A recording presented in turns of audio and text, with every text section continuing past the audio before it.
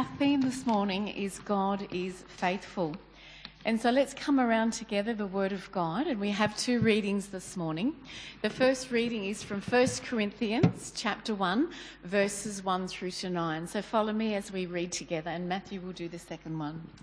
Paul, called to be an apostle of Christ Jesus by the will of God, and our brother Sosthenes, to the church of God in Corinthians.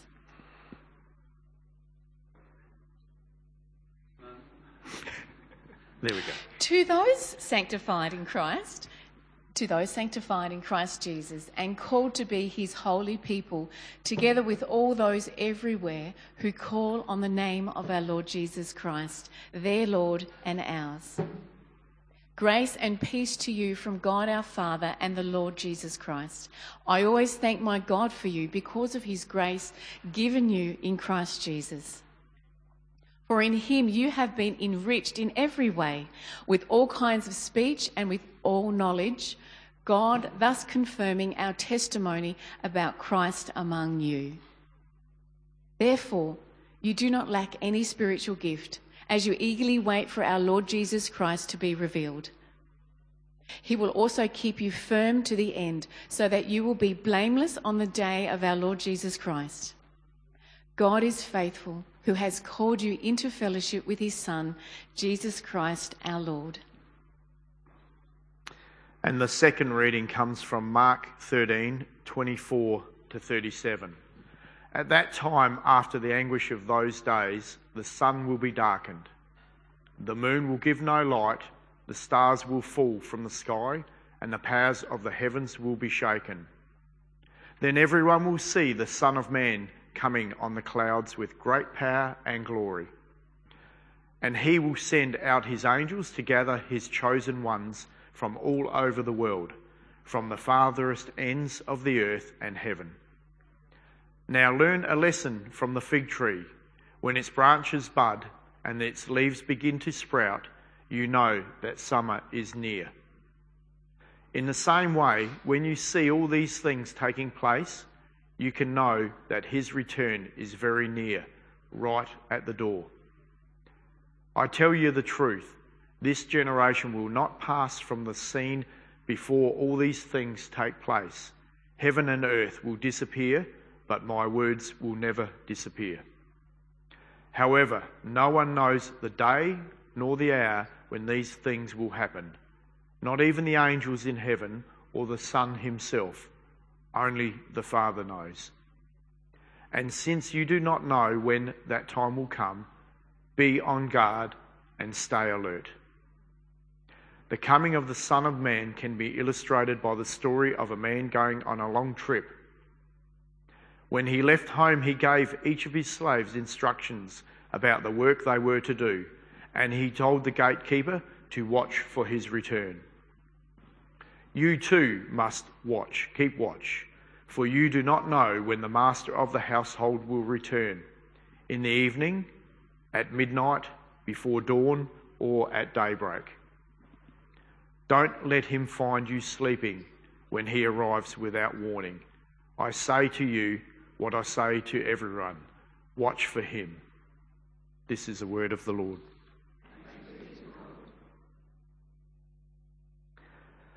If you can please stand as you're able and join me as we respond to God speaking to us in his words by confessing our faith in him as the body of Christ, his church. We'll say together the Apostles' Creed. I believe in God, the Father Almighty, maker of heaven and earth, and in Jesus Christ, his only Son, our Lord, who was conceived by the Holy Spirit, born of the Virgin Mary, suffered under Pontius Pilate, was crucified, dead and buried. He descended into hell. The third day he rose again from the dead. He ascended into heaven and sits at the right hand of God the Father Almighty. From thence he will come to judge the living and the dead. I believe in the Holy Spirit, the holy Christian church, the communion of saints, the forgiveness of sins, the resurrection of the body, and the life everlasting. Amen. We'll now have the message. Thank you, Pastor Robert.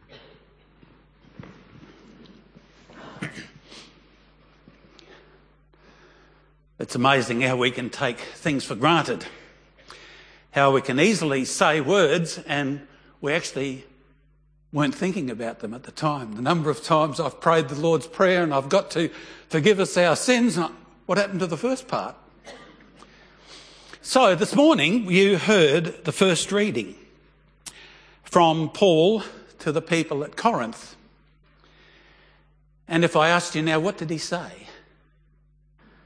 You'd be like me. If I was sitting there, I'd say, I'm not too sure what he said. What did he say? Well, this morning we're going to be looking at the fact that God is a faithful God. And this text just came to mind in Corinthians. We heard a bit of it. He will keep you strong to the end so that you will be blameless on the day of our Lord Jesus Christ. That's a wonderful promise, a certainty from God's word that says this is the way it is. He will do that. He'll keep his part. He definitely will not let us down. So, when you heard the text, did you hear this? To the Church of God in Good Shepherd, Paravista. Or if you're watching online or you're a guest here this morning, put in your own, the name of your own congregation. Did you hear that? The word of God is not just an ancient word that spoke to an ancient people and now we look at it and say, isn't it a pretty little text? Didn't they say some nice things back in the day, but doesn't mean a great deal to us now. But the word of God is alive and it's active and it speaks into the hearts and minds and lives of every person who hears it or reads it or prays it or thinks about it or meditates upon it. And that word is given directly to you, directly to me, as individuals, as a congregation, as a wider church, as Christians of the one church throughout the world. This morning, God is speaking to you, not me. I get in the way. I don't know how many times I realise after a sermon I got in the way of God's word. And I regret that, but I'm me and you have to live with that. You've got to try and get beyond this slim, svelte body. So, this morning, through the Apostle Paul, God is saying to the Church of God here at Paravista. What is he saying? To those sanctified in Christ Jesus and called to be his holy people. That's you. Together with all those everywhere throughout the world who call on the name of the Lord Jesus Christ, their Lord and ours. There are people throughout the world we're not even sure of who are Christians who are God's chosen people. You are a part of that one holy Christian church on earth, and you are one family here. So, he says to you, grace and peace to you from God our Father and our Lord Jesus Christ. And I imagine that every pastor you've had here in the past, every leader you've got here in the present can pray this prayer, and you can pray it.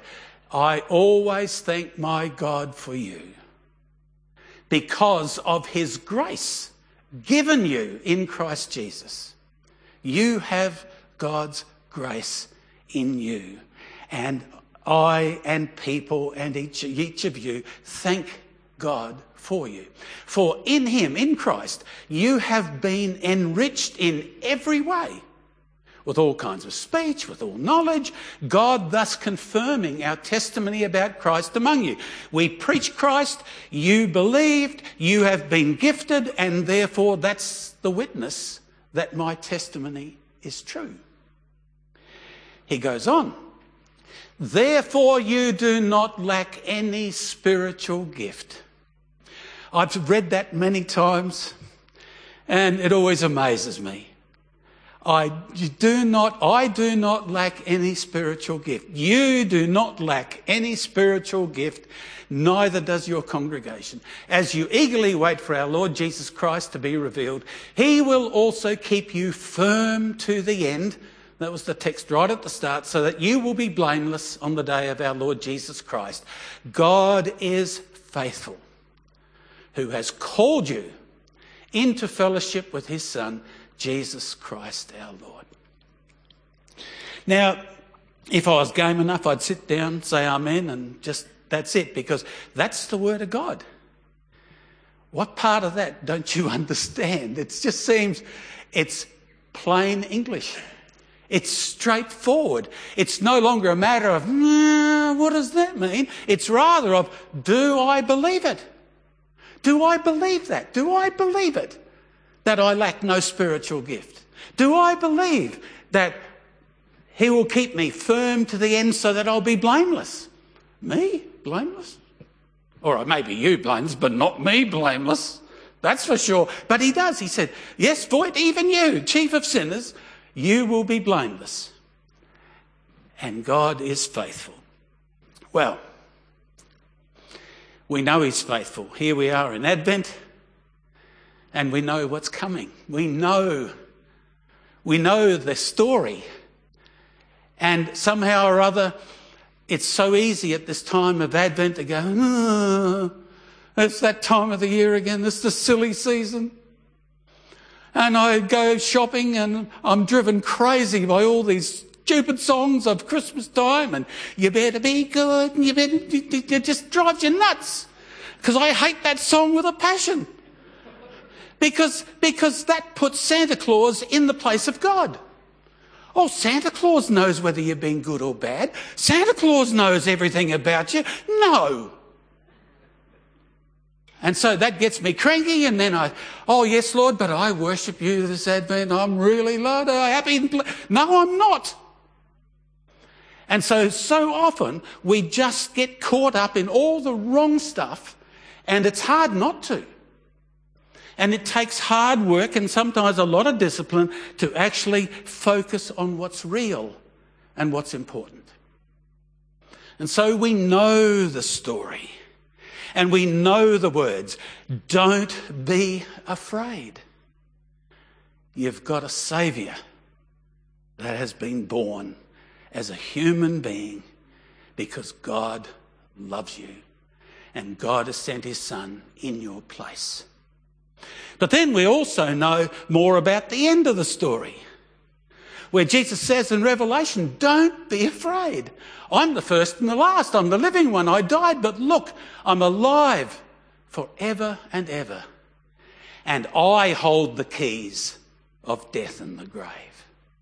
And the number of times that I've taken funerals, and as the body, there I did it, as the body goes down into the grave, and we cry and we look at that, and every time I'm challenged. Jesus holds the keys to that grave. Jesus holds the keys to that death. And I stake my life and my death and my future on that knowledge. Jesus Christ holds the keys of death and life. So, I came across this text the other day and it got me all excited. From Mark Twain, a quote. The two most important days of your life are the day you were born and the day you found out why you were born. And I thought, that's not bad.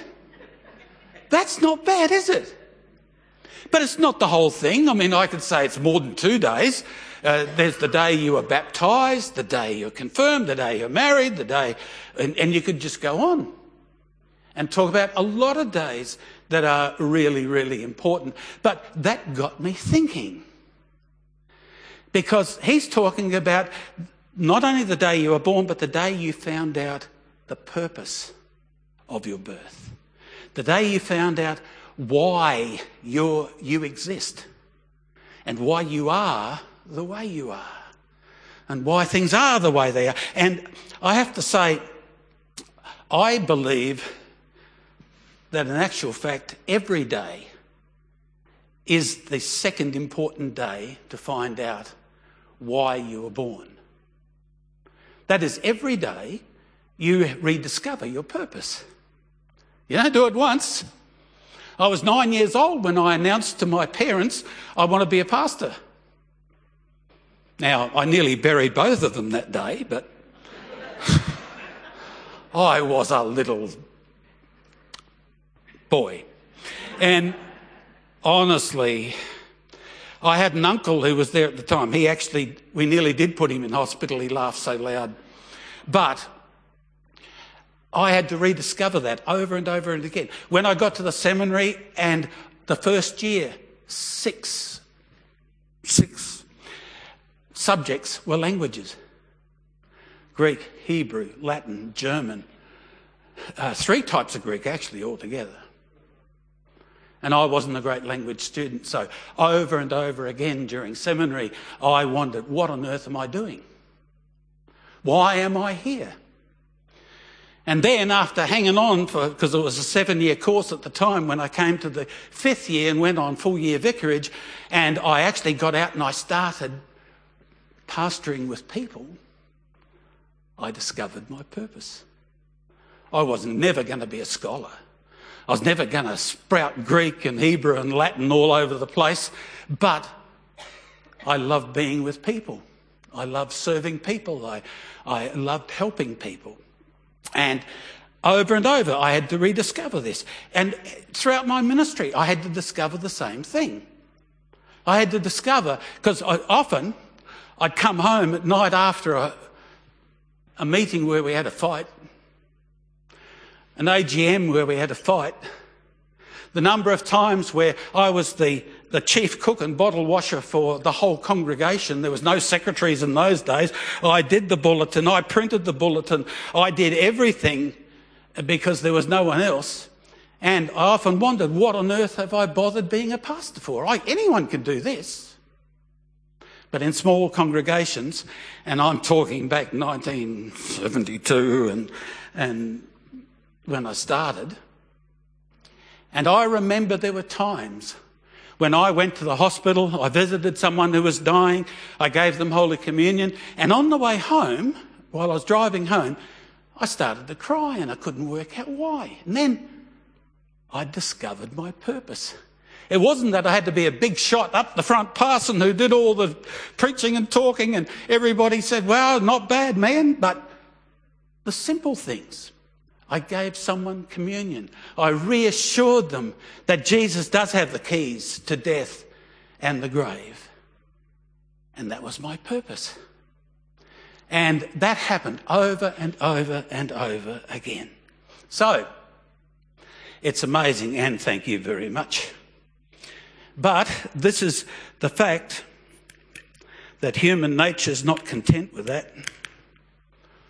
We always want more. Lord, give me more. I don't have enough. I'm not gifted enough. I don't have enough talents. I'm not good enough at this or that or something else. Lord, just a little more faith, just a little more this, a little more that. And God says, what more do you want? What more do you want? He says, you're called my children. We always think of growth as being more, rather than growth being deeper. We always think of a congregation's growth must only mean bums on seats. But that's not what it means. It means people growing deeper in faith, in love, in service, in a desire to be a follower of Jesus Christ. And that comes out of the fact that how great is the love the Father has lavished on us, that we should be called the children of God. And that is what we are. How incredible is that? How amazing is that? What more can you want than that? So, that's a picture of a church in Queensland after a cyclone. And I thought of that because I think of all the fights that congregations have over buildings. Now, if the Lord spoke through that cyclone, this means the little black thing back there's an organ, so it means that God only likes pews and organs. Because they're the only things left. And how we always want more. Well, we can do better with the church and have this, and we can have that, and we can have something else. And we fight over a whole range of things related to a building. We want more. When in actual fact, as the children of God, we've got everything. More and more people are worshipping in barns and sheds and offices and schools, because buildings can be a pain and a millstone around our necks at times. They cost a lot of money. We all have different ideas of the way it should look and what it should be doing. And I still remember an old congregation where they refused to allow a knitting group to hire our hall because they weren't quite up to snuff. There were a few naughty people in there. Unbelievable. So, just to recap quickly. In him you have been enriched in every way. Do you believe that? As a congregation? As individuals? To think, I'm not good enough, I can't do this, I don't know enough, my faith is pathetic. Well, join the club. In him you have been enriched in every way. You do not lack any spiritual gift. God will keep you firm to the end. And he's called you into the fellowship of his Son. Oh, man. So Good Shepherd is blessed. I think we can say that. I started something up at Newry when I was the pastor up there, that I started talking, because people were having a few troubles there as a congregation. And I started talking about what a wonderful place the congregation is. So I started that thing of, I love St. Petri. And I think you need to be able to say, I love Good Shepherd. I love the Good Shepherd. And I love Good Shepherd. And so, our point, we do everything without complaining or arguing. Yeah, right, Lord, we'll take forgiveness every chance we get. So that you may become blameless and pure, children of God without fault in a crooked and depraved generation. Now look at this. In which you shine like stars in the universe, as you hold out the word of life. Wow. And we can do that because we are the children of God. So, would you pray with me? I will thank you, Lord, among all the people. I will sing your praises among the nations. For your unfailing love is as high as the heavens. Your faithfulness reaches to the clouds. Amen. And God's peace be with you and remain with you well beyond the grave into eternity. Amen.